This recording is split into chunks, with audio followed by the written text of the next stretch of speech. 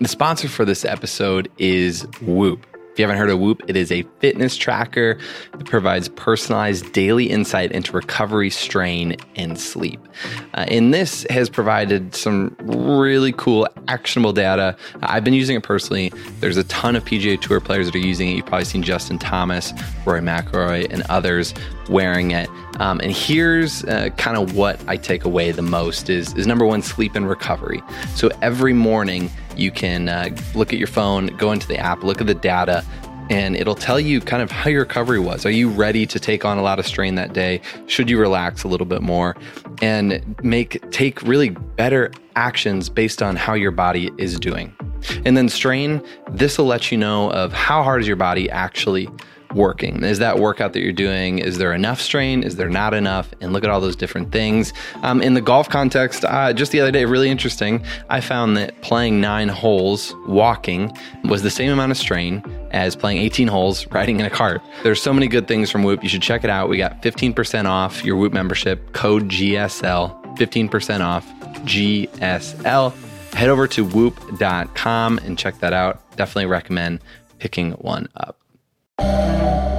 We're on a mission to help golfers from all over the world achieve their goals by understanding what it actually takes to play their best golf. We're talking with leading instructors, researchers, and players themselves to find what is actually working.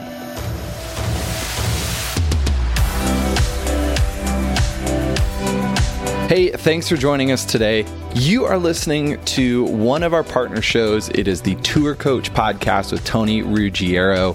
He has some phenomenal guests on talking about teaching tour pros. He'll have his players on. Just always a great show. Today was another great episode. I want to share that with you here on the Golf Science Lab podcast. Let's get into it.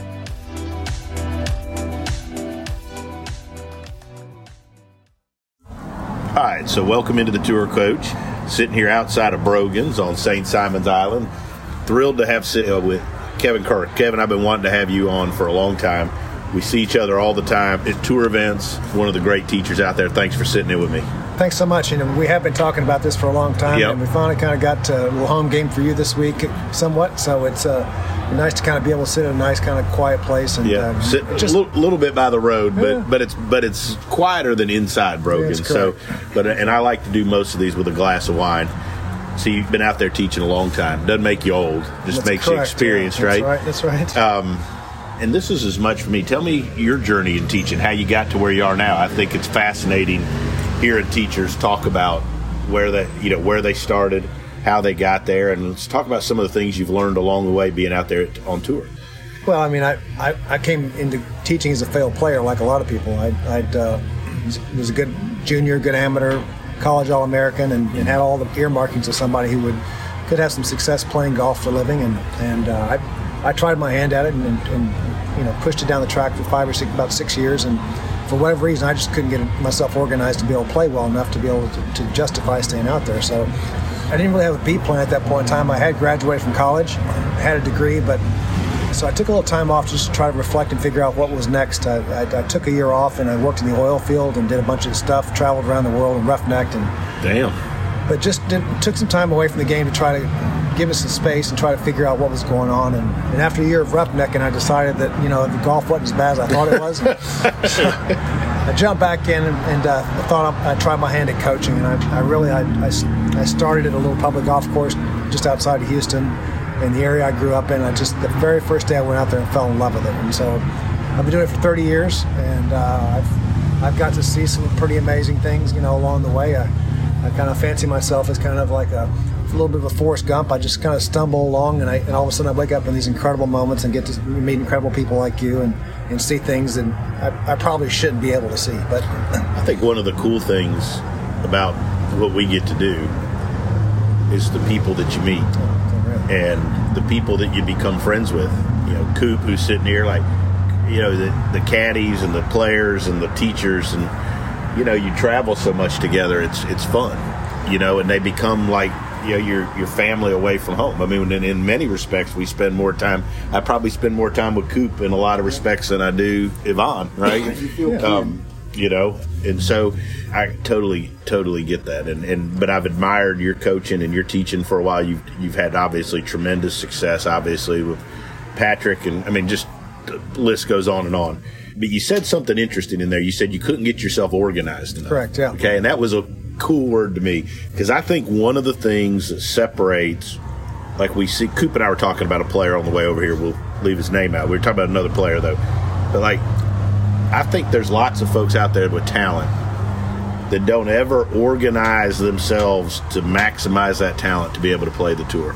And then there's guys, we were talking in the Teaching Bay the other day, and you brought up like Jim Furyk. Yeah. If you watch Jim Furyk swing, or he was sitting here, he certainly wouldn't appear to be the most gifted or talented individual, right? But he's one of the great players of our generation. Yeah, I think, Jim Furyk to me is just one of the very best players of his era. Right. And not picking on Jim, but nothing about that looks like golf to anybody, Yet he's not what we teach. No, but yet the things that are required to play good golf, he's a master at. And I respect him. I mean, his ability to kind of play the game is just, it's unbelievable, really. So, so I mean, that's really, being around him and actually watching him at the Ryder Cup in 2014 changed the way I thought about things. Really? Watching him, he was in a pod with Patrick, Jordan Spieth, and Matt Kuchar, and they were kind of playing the different formats of 4 balls, and the young kids were playing the old guys. And Jim Furyk, over the course of a couple days, beat both those kids out of a couple grand. And he did it because he was competent, because he would, when asked to hit a tee shot off the tee and put it in the fairway, he did it most of the time.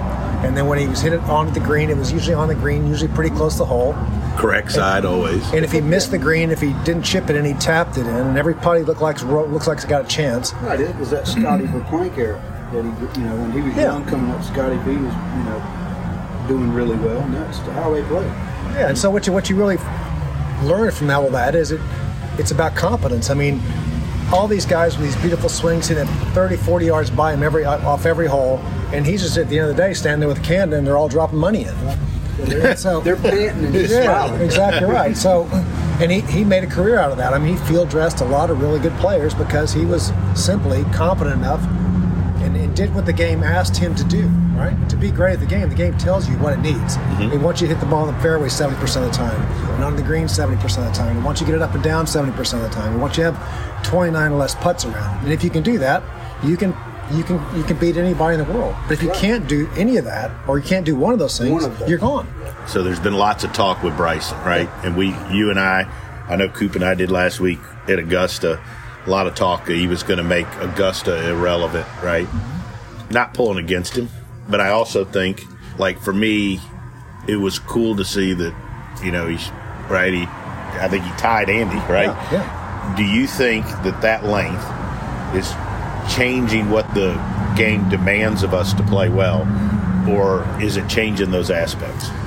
I think length is obviously an advantage. I mean, if you can put it into the right spots. Exactly right. You still got to play golf. You still got to be able to put it in play. Coop, sit over here so we can hear you better. I think the one thing I would be, that I think that I get a little concerned about with all this, the length that's coming into the game, is it makes some of the golf courses could conceivably be obsolete.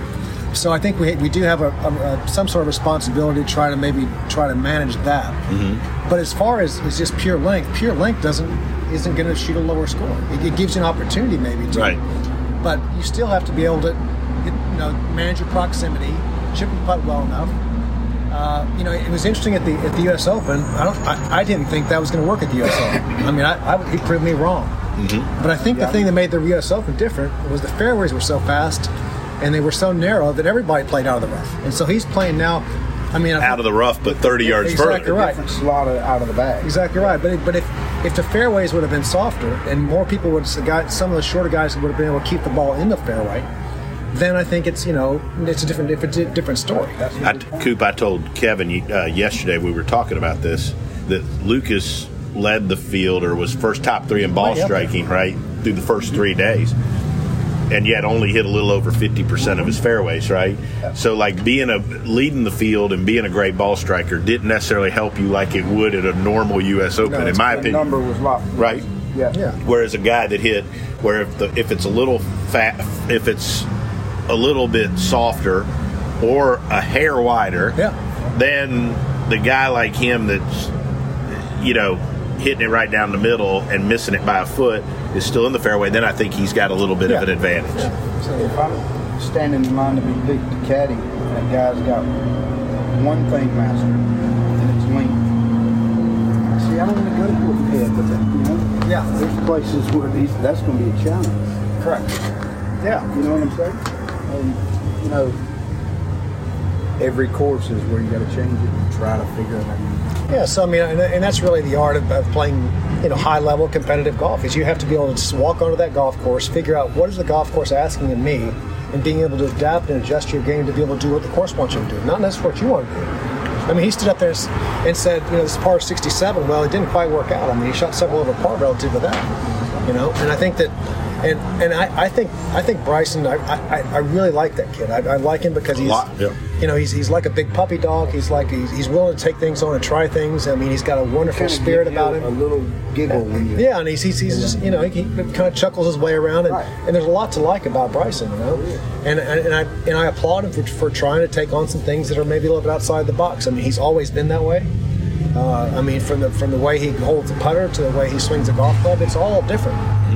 And so this has said that he's looking at one aspect of the game, he's focusing on that. Right, and so what happens is if you overemphasize one part of the game, you don't tend to the rest of the garden. At some point in time, the garden's going to start growing some weeds, and so you have to. So you guys as teachers would have to reel that in. Yeah, take that and master. So when a player comes to you, suppose I'm a guy that hasn't been able to keep my tour card, or just kind of bouncing around on the Korn Ferry. Where do you start with that player? What's your process? Because I think all of us are a little different. And I also want to say that yesterday, I loved it. You hung out with me while I taught Robbie Shelton. That was a blast. And it was fun. Thank you for letting me do that. It was fun, right? And I think it's cool to get other people's perspectives, let another set of eyes look at it and bounce things off of. But so you kind of saw that. Obviously, I've taught Robbie since high school, and I told you we were working on it. But where do you start? Where do you start when you say, okay, I'm going to assess this guy's tools, and I'm going to figure out, because I always feel like if they've gotten to the Korn Ferry, and Coop, I'd like your opinion on this. I'm always like, if they've gotten to the Korn Ferry, they've gotten to the tour, they probably have the tools. They're just not figuring out the right way to do the shit. Yeah, right. I agree with that. Absolutely. I think so. That's what. Usually, my conversation with them starts about what is their intention. Okay? So if their intention is to be on the tour, those people will be on the tour, off the tour, on the tour, off the tour, on the tour, off the tour, and that's purgatory. That is no life for anybody. I mean, you've seen those guys go through that. That will wear you out. 40 quick. Exactly right. So, I think the guys that I've been around that have seemed to have done well and done better have the capacity to sit down and say, you know something? I think I have the capacity to be a top 10 player in the world, a top 20 player in the world. Okay. That, by simply making that statement, holding themselves accountable to that, then you can start figuring out, okay, well, what does that mean benchmark-wise for tee shots, for proximity, for all the things that go with it, right? But if you got somebody that says, well, I just want to be as good as I can be, I just don't think that's good enough. You have to be better than you think you can be. You have to sit down and call yourself out. Now you do. Right. Yeah. The 2020s, you do. That's it. So if you got a guy that says, okay, I want to be a top 25 player in the world or top 15 on the FedEx, you can sit down and benchmark that. Mm-hmm. Okay, and say, well, you know what required. That's exactly right. So we've got enough stats now to know that that's what this is, right? Are you good enough or not? What are you doing well? What needs work, and then organize a plan about that. And so I'm more interested in kind of their intention, how they organize themselves around, how their game is relative to their benchmarks, and then try to do the least invasive thing possible to help them close the gap. So least invasive. That's beautiful. And once you've corralled them, and do you plan their how they go about it? How with what they work on? I try to help them understand how to do what it is they're trying to do. Right. So, for example, if they're let's say that their driving is not good enough. All right, let's start with the idea: do you know what you're doing? All right. Let's say they want more. They need or want more accuracy. Yeah. Not just accuracy. So we can say, okay, well, do you understand why you're not accurate? Okay. Because it may be that I know either, that the confidence scale. Exactly right. Exactly right. Well, it's confidence, right? Either they're, unconsciously incompetent. They're consciously incompetent. They're unconsciously competent, or they're consciously competent. Right? So it's taking them through that thing. Do I not want to know what I'm doing? I have no idea why I'm driving the ball out of play. Right. Or I know what I'm doing, but I just can't seem to get it done. Right. Or is it I'm not sure what the benchmark is. Right there, you got to get them to be able to get to the right question. And once they get to the right question, it's pretty simple, right? Well, I don't know what I'm doing. Okay, well let's talk about that. Or I know what I'm doing, I can't do it. Well, let's talk about why. Right. Or I had no idea that I had to be that good. I thought I could just bash it down there, and that was good enough. Right.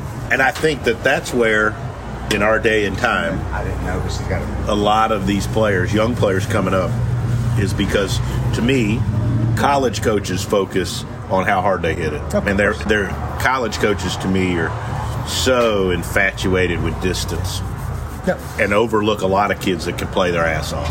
That's been my experience.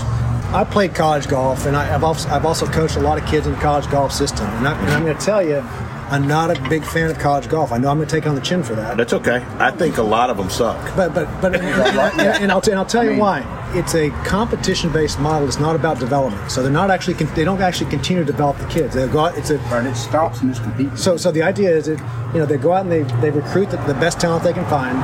They get them on the team. They get them in the pen. Let them compete, and they go out and try to recruit the next group of kids. Right. So there's not much development that happens. There's a few really good developmental coaches. Very few. But if you start looking at the institutes around the world, in England, let's say Australia, and some of these places around the world where you see these kids coming out that are like really, really well prepared, they do continue that development. So if you take a kid in the U.S. that at 18 years old has had a good developmental program, he's been working under Tony, let's say, heads off to college and gets in a college program where he can't see Tony, and all he's doing now is fighting, scratching, trying to keep up with the gym program and schoolwork, and trying to kind of get out there and keep his spot on the team.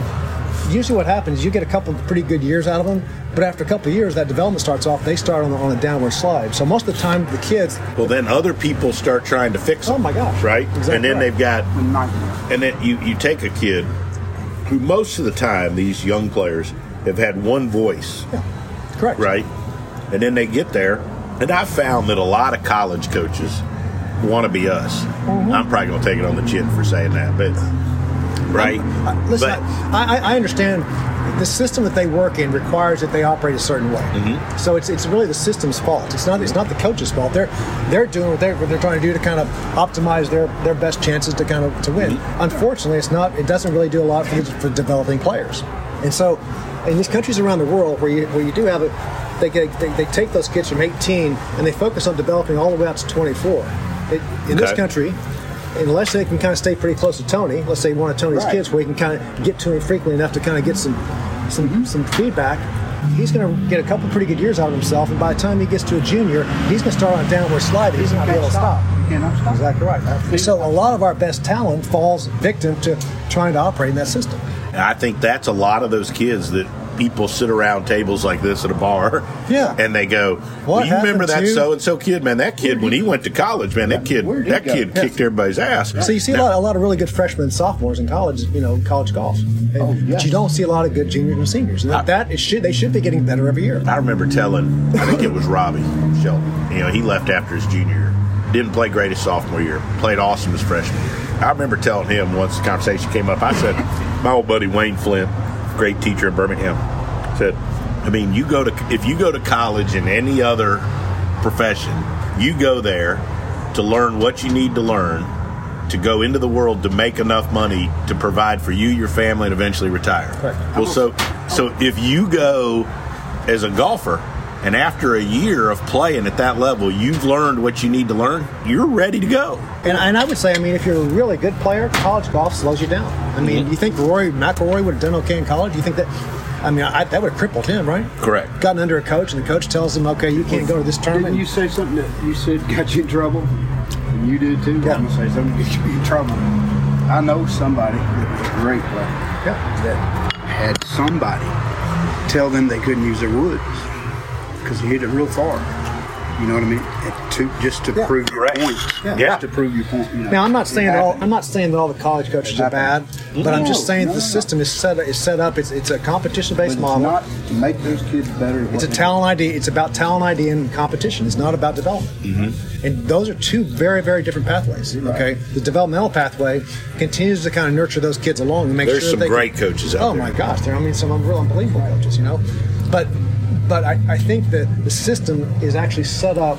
It doesn't really gear itself for the developmental support that these athletes need. And I think, you know, if you go back and look in 1982, we go back in time, let's say 84, 80 or 90%, let's say 80% of the players on the PGA Tour were from the U.S., right? Mm-hmm. 20 years later in 2004, it was about 50-50, right? Right. Now, it wasn't because everybody says, oh, it's become a more global game. No, we got out-coached. We put all of our kids in this trough where it's like dog eat dog, right. And you got countries around the world that are actually taking those 18 to 24-year-olds and continue to make them better. So I think that our step forward in coaching in this country is not thinking about a junior up to 18 years old, right? In the Olympics, in Olympic sports, they consider you could be a junior Olympian until you're 20 through your 23rd year, okay? You turn 24, you're no longer a junior Olympian, right? Now the reason that is because all your systems don't fully physically develop until you're 24 years old. Okay. So they're not going to compare anybody junior versus senior until all the systems are developed. That's sports science. Now we cannot like that, but that's the reality. That's the way it is. So in this country, at 18 years old, we ship them off to college and their development stops, right? So we're missing that 6-year window of development that these coaches overseas are using, right? And that's why we're getting our hat handed to us in the Ryder Cup. That's why the President's Cup is soon going to be out of our grasp if we're not careful. And if we don't take some sort of corrective action in this country, we're going to be on the backside of it. I think that I watch, but I think there's some wonderful, wonderful coaches out there in our country. No, a bunch of them. Obviously, there's some folks I think of, but I think then the kids get out of that program, and I think that they lose that. I had a great conversation the other day. It was at Augusta with Boyd Summerhays, right? And Boyd's son, unbelievable player. Better keep him right there in Phoenix, all I can tell you. Right, and that's what he did, right? He was like, hey, man, he's like, hey. And I told him, I was like, it always amazed me that, you go recruit a kid because he's an unbelievable player. So why would you change the team around him and not keep that development going when they got there? I don't think coaches do it being college. Right. Coaches do a good enough job of pounding their head how much it's not going to be a cakewalk. Yeah. This is a job you have to work out. Your days are full if you're playing or not. Well, I think in college they keep them busy. I mean, they're up in the morning, they're in the gym, they've got schoolwork. As soon as they get through, they're out, practicing. They got study hall at night. There's no free time for a student athlete. No. But the problem is that unfortunately, all that energy and time is not necessarily directed towards development. It's just them trying to kind of stay in this keep up, it's a meat the grinder. pace and not get behind. You also start looking at the accumulation of all that work over time on your nervous system, and all of a sudden you're going to find yourself in a neural deficit, and you're going to have some problems in terms of being able to get anything out. Okay, you burn their brains out, and you have a lot of kids walk away from college golf at the end of their career. Hate it. They just can't stand it because they've been overcooked. Right? So when you guys get a student that you teach for a long time, it's a special thing because you got, not only do you see and know what they do, you can basically feel it. Yeah, I mean, once you get to a certain place in a relationship with another person, you can sense. I mean, you don't even need to talk to them, really. I mean, you know exactly know their tendencies. Exactly right. So, I mean, I'm guessing with Tony and Lucas. I mean, he walks around the golf course. I mean, he looks 3 fairways over. He knows exactly what's going on. Oh yeah. I'm not paying attention a lot of the time. We know that, but let's say by luck or chance that you are looking. That is not accurate. That is not accurate either because he's out there all the time. Right. I see him. So I'm kidding. But just by his body, his reactions, how it's good or bad. Another thing I think that we're talking being out there on the golf course, but I think one thing that is a negative about us always being out there is that players want an answer for every shot, right? A bad shot. And we had that today one time. Look, kind of looks, what was that? And I just didn't answer, right? What happened there? I just went, walked, right? Because there's a lot of things that happened. Yeah, I mean, like, I just don't know that you need to know every shot. Well, I think that, golf is an individual sport. And I think the very, very best in the world at some point in time become self-reliant. They know enough about what they're doing that they don't need a lot of feedback. Tiger Woods being a great example, right? Tiger Woods doesn't have a coach, right? Because he knows what he needs to know. He doesn't need anybody to tell him. He knows right exactly here right. with his eyes. So I think the goal in coaching is to coach yourself out of the job to the point where that athlete knows enough about themselves. When they see something, they understand it, and they can correct themselves. I mean, that would be the best case scenario. And I think, especially as they get to be veterans, and I'll use Lucas as an example. Are there times and sessions where I think that I do a good bit and coach and teach? Yes. But I also think he's pretty self-reliant. He knows the couple things he needs to do, right? And I think they like having a set of eyes that confirms what they feel or think. But like when they get to be 35, 40 years old and they've made it on tour and they've won majors, I mean, I don't know that many of us are jumping in and changing a bunch. And I think there's a bunch of folks out there that like to tell you they do, but I don't think they really do that shit. I think there's a high risk of changing somebody that's had success to kind of doing something. I think you can try to improve upon it. I think you can help them become a better version of themselves. But the success rate of people that have tried to kind of change styles or change techniques, after about 22 or 23 years old, you just don't see a lot of success. You see it's grooved in. Because it becomes, they already know how to do things, so it's just helping them to learn how to do that better, right? It's trying to getting to where you can cover your benchmarks. Right? Can you drive in the fairway enough? Can you get it close enough to the hole? Can you get up and down enough? Can you putt well enough, right? Using your technique. Right. Using your technique. What you do. Exactly right. So how has in the years you've been doing this, and especially the years out on tour, if it has, how has your thought process, what you kind of, I don't want to say believe in, but the things that you like or you look, how have they changed, if they've changed at all? I was a really technical player during my time period. I sought out instruction, and I had some of the brightest minds of the game that I had access to. So my knowledge, my golf IQ was high. Okay. So who all did you take lessons from? Bob Toski was my primary coach. I went to see Mike Adams. I went to see anybody that would take my money. Right. Exactly right. But it was always just it was always me trying to kind of go to find out more about, to try to develop a better understanding. And so when I started coaching, I was super curious. I went and talked. I went to every seminar. At that point in time, the education system in PGA was pretty good. I thought we had access. You had access to the Butch Harmons of the world and the top teachers, and could listen to kind of how they approach things. I went and watched other teachers teach for a long period of time. But so I accumulated a pretty good golf IQ, and I developed a set of things that I liked. Okay. And so when a person would kind of come see me, I would look at their golf game, listen to them talk about it, and then try to justify in my mind why my set of principles was going to lead them to success. Okay. What were your principles? I was way down the road in terms of kind of the physics, making sure the physics of it was good, the geometry was good. So, real neutral-based stuff. I would probably be something like Jim McLean stuff. Real neutral path, really good body motion, good time. That was, something like that.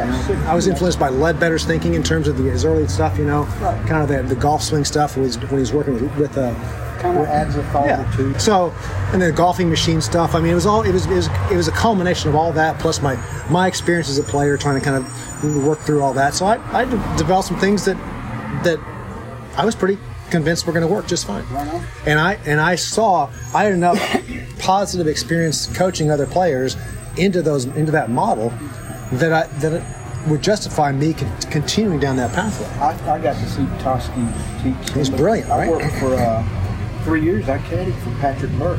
Yeah, so see, he's down there all the time, right? Yeah, and I liked what he was magic, right? What he taught. So when I stopped playing, I had about 4 or 5 of my buddies that were still on tour, and they were like, "Well, you can coach me." It was like the blind leading the blind. You already had your own ideas. Yeah, so I thought it out. I was looking after the very first year that I started teaching, we had Greg Triggs, Brian Clare, Craig Canada, all that whole group of kids, right? So they're like, you can help me, and I'm like, well, shit, I don't know what I'm doing, right? You didn't tell them that. Exactly right.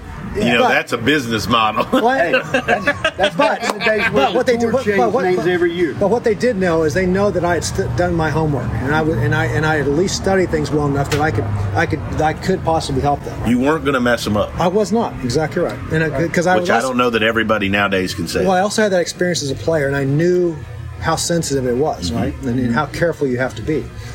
And it wasn't really until I kind of got down a little further down the road, I ran into a statistician to help me understand really actually what actually moves the needle in golf. That experience I told you about watching Jim Furyk changed the way I saw it. Yeah, from just being good to being phenom. The problem is I didn't even know what good was. So the thing that drove me out of golf is my perception of good was so high, because I was a big practicer, I was in the gym, I was doing it all. My perception of good was so unrealistic that I'd beat myself up, and I finally had to stop. You were way better than you thought you were. Oh my God! But you wouldn't let yourself be good. No, because So for example, to be a world class player, you got to hit the ball in the fairway about 70% of the time, knock it on the green 70% of the time, get it up and down 70% of the time, 50 to 60% of the time out of the bunker, and take 29 putts. That's what world class golf is. Now, and to me, it sounds impossible, but. Well, you guys know it. Well, to give you some scale, right, to break 80, it's only 50% of those things, right? 50% of the fairways, 50% of the greens, 50% up and down, right? That's Coop. He's grinding on it. 40 to 50 and 31 putts. Right. But I didn't know that. Now, here's a guy, good athlete, multi-sport athlete, that's me, big practicer, with 350, a couple of those big range buckets a day like we used to, right? Pump my brains out, play golf, in the gym, doing it all. So my expectation was I should be able to do this at 90%. And so as long as I'm out there and I'm getting this 90%, I'm feeling okay. But the second that I start falling below that, I start feeling like there's something wrong. Right.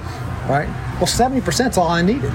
So my perception was skewed to the point where it drove me crazy. The game drove me crazy. I've never thought. Right. So you see that a lot of the really hard workers, that's the path they end up on. Okay. Mm-hmm. So once I kind of. We know one. Yeah. I know one. Yeah, we all know one, right? Right. So I think, the thing that was the thing that kind of, for me, once I started kind of looking, okay, what is actually good? Well, good is 70% of the time, 5% variance right to left. Okay, that's the tour window, the tour cone that they play into, right? So if they hit 10 shots from any distance, inside 5% of the distance, 7 out of 10 times in competition, you are good enough. Okay, so the problem is the second they miss one out of the middle of the face, it's not right over the top of the fly. It's like, what's wrong? Right. That's good. Stop whining. That's way inside the cone. So once I understood what good was, right, and the second thing, the intention I talked about earlier, making sure they were super intentional about what they were trying to do, and then the last thing was just starting to kind of look at competence and not style. Once I got those three things on board, I became a much better coach. I could really help you. So it wasn't so much about style and what I liked. I still have things I like. I love watching Adam Scott swing a golf club. Who doesn't, right? Everything about that looks right to me, right? Now, that's right. So, but if Jim Furyk comes in my office, am I going to stuff him in that box? No. Now, 5 years ago, I would have, and I would have ruined it, for sure. Okay, but if you take a step back and say, okay, how good is good? All right, 5% of the distance, 70% of the time. What's the intention of the player? Jim Furyk obviously wanted to be really super good, and then the last part is do I helping them just kind of move down that track and try to do the least invasive thing I can do to help them get to where they want to go. Makes it much larger of a window. I agree. He explains it. That's why I think. That's why I think you're great, and that's what I think is the mark of the great coaches. An interesting comment once we talked the other night about Billy Harmon, right? Billy made the comment about Lucas once, and I said something, and he said, well, I know you're doing a good job because I could watch. It was something to the effect of, I know you're doing a good job because I could watch him swing and I couldn't tell anybody change anything. That's the gist of it, right? Yeah, exactly. Right? And whereas, there's Instagram guys and social media, right? And there's guys out there, and looks like they're trying to put everybody into that same box. So everybody's going to hit a push draw. So really what we should be doing is trying to understand the person in front of us. Right. Okay? Understand how you go about your craft. Mm-hmm. Are you good enough, right? Based on these benchmarks and your intention, right? And then how do you do that? As long as you can do it well enough and not going to hurt yourself, then you need to keep doing that. Okay? I don't really care what it looks like. Right? And that's a thing that people don't understand. You guys teach is how do they go that fast and not hurt their body? Well, once you figure out how the body's designed to work, I mean, that's the other thing that I did. I actually took some time to actually study how the body moves and where, how it likes to kind of move. And exactly. And so, and that kind of is really one of the things that if I do have somebody that's competent, but are putting themselves at risk for injury, I will stop them and at least have the conversation. You can keep doing this, but you're headed for an injury, okay? And again, along those, that's like I tell people all the time. One of the biggest influences on my teaching and biggest changes was about 5.5 years ago when I met Colby Touye, right? Yeah. And he was Colby's brilliant, by the way. Right. K. Wayne, boom boom, cut it, because it made like I'd been around other trainers, but like I liked that he trained them like athletes. Yeah, I agree. And I liked that he came to do a workout with them on the tee with me. Yeah. Right? Where he would be like, okay, so what are you trying to get him to do? Yeah. Let me go make those parts of the body able to do that better and faster, right? Yeah. And I'll never forget the one time, like, he asked this kid, a good college player, what have you been doing in the gym? Kid's like, I've been doing all these squats. He goes, were you trying to stand up in the golf swing? Yeah. Right? Trying to jump up and see somebody. Yeah. Because this kid kept coming up, and the kid's like, no. And he's like, well, hell, you training yourself to do it, right? Right? But I was like, well, hell, I've never heard anybody say that. And that's an example. But but that was a big deal for me because I started understanding how to help people, how their body affected it. Correct. And then because developing juniors to me is so fun, and a big part of what I do is like, well, if you get these kids at 13, 14, and you can get them with the right type of program, you can make a dramatic improvement on what they're able to do. Usually, puberty is brutal on the human body. Okay, so I'm still going through it. A lot of times you see these really young kind of little 8, 9, 10-year-old kids have these beautiful golf swings, and all of a sudden they grow, 8 or 9 or 10 inches in a year, and they can't look like a llama. Exactly right. Look like they're falling out of a tree, right? So I do think that taking in the developmental process is also understanding how to manage that. How are you going to take a kid who's going through that, right? And try to kind of manage that. And so understanding anatomy and physiology, kind of these the developmental sciences. The cool thing about golf is that golf's finally is an Olympic sport. There's finally enough money in it that we have some really good sports scientists that are helping us understand a little bit about, okay, what does good development look like, right? What does good movement, high quality movement look like? So I love to watch movement. I'm a movement freak. I train my body to move well. I love to watch people that move well. It's a great. It is. And so developing a really better understanding of that, I think, has also been something that's really helped me as a coach. That's awesome. That's awesome stuff. It's been fun. Been fun having you on the island this week. Tony, I would tell you that every time we get together, it's fun. Well, I appreciate that, and I enjoy. I just like picking people's brain, and I've enjoyed. We've had the opportunity over the last couple of years to walk and watch some golf players paired together. I think Graham and Lucas were paired together at the U.S. Open. We walked a bunch together, and also out on the West Coast at PGA. Yeah, that's right. PGA. Yeah, that's right. Right, and so it's always. I think that's part of what's cool that being out here. I think that I think all in general, all of us are pretty good trying to learn from each other and help. Yeah, I think that's one of the things that I probably appreciate about this tribe of people is that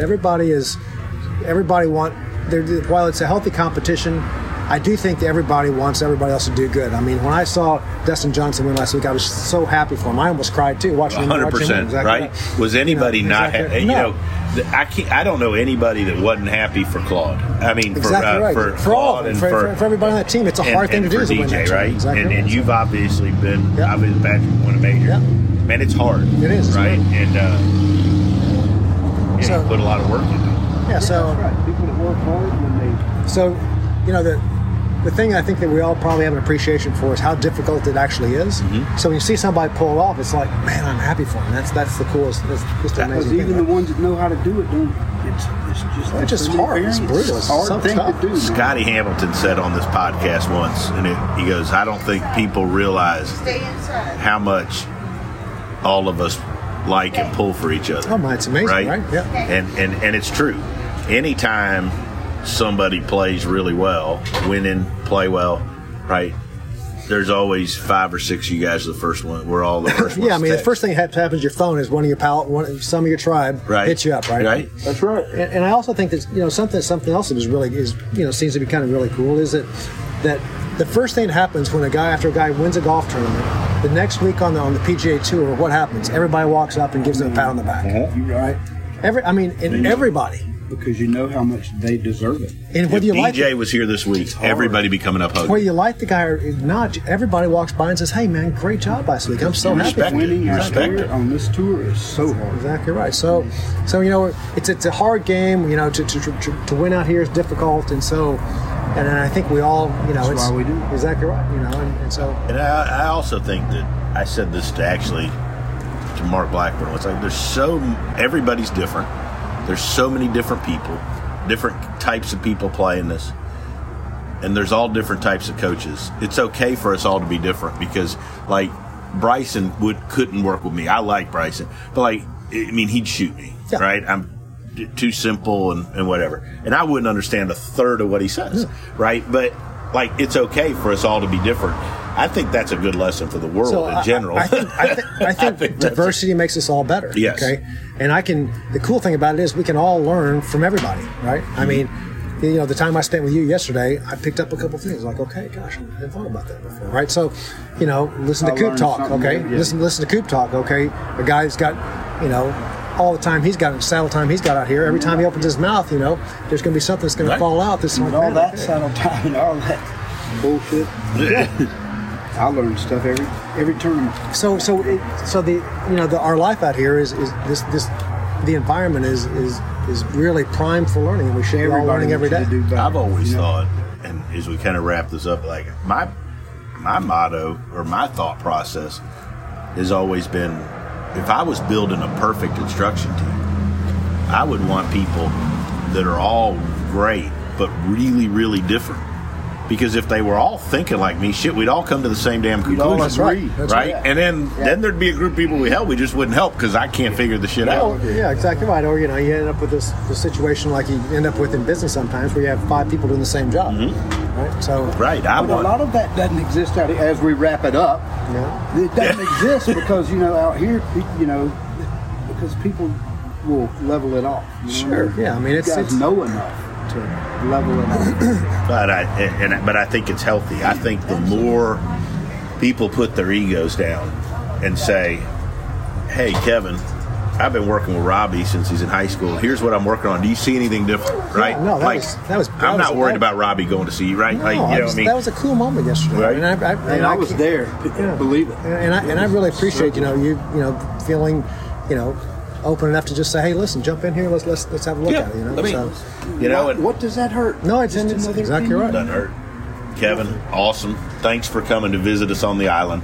I guarantee you, in 2021, we're going to teach a junior weekend, a retreat over here at Frederica. Appreciate you coming and hanging out with us, and more than anything, I just enjoy the time. I enjoy us chit chatting. Same thing with Coop. Coop, I mean, you're like family. I mean, enjoy it. And, Tony, I love being around you. Kevin, it was an honor because I was trying to pick your brain the other day. I know he was. I knew where you were going with that. Telling Tony, I said, all you need to get in there. All you need to do to get my attention, if you want to go just sit and have a cup of coffee, you can ask me anything, and I'm an open book. So thank you. And I do want to kind of, before we wrap up, just thank Tony for all he does for us. I mean, he's out here kind of beating the drum, kind of making sure that the people out in the golf space get a chance to kind of hear from some of these people. So I was delighted to be here. And it's fun. It's fun. I enjoy it. I mean, I'm passionate about what I do, love it, but I also like to have fun doing it, right? I just couldn't do it if we didn't have fun because we have a good time, all of us together. But awesome, Kevin, you're the best. Thanks, boys. All right, good. Boom. Thanks, good fellas.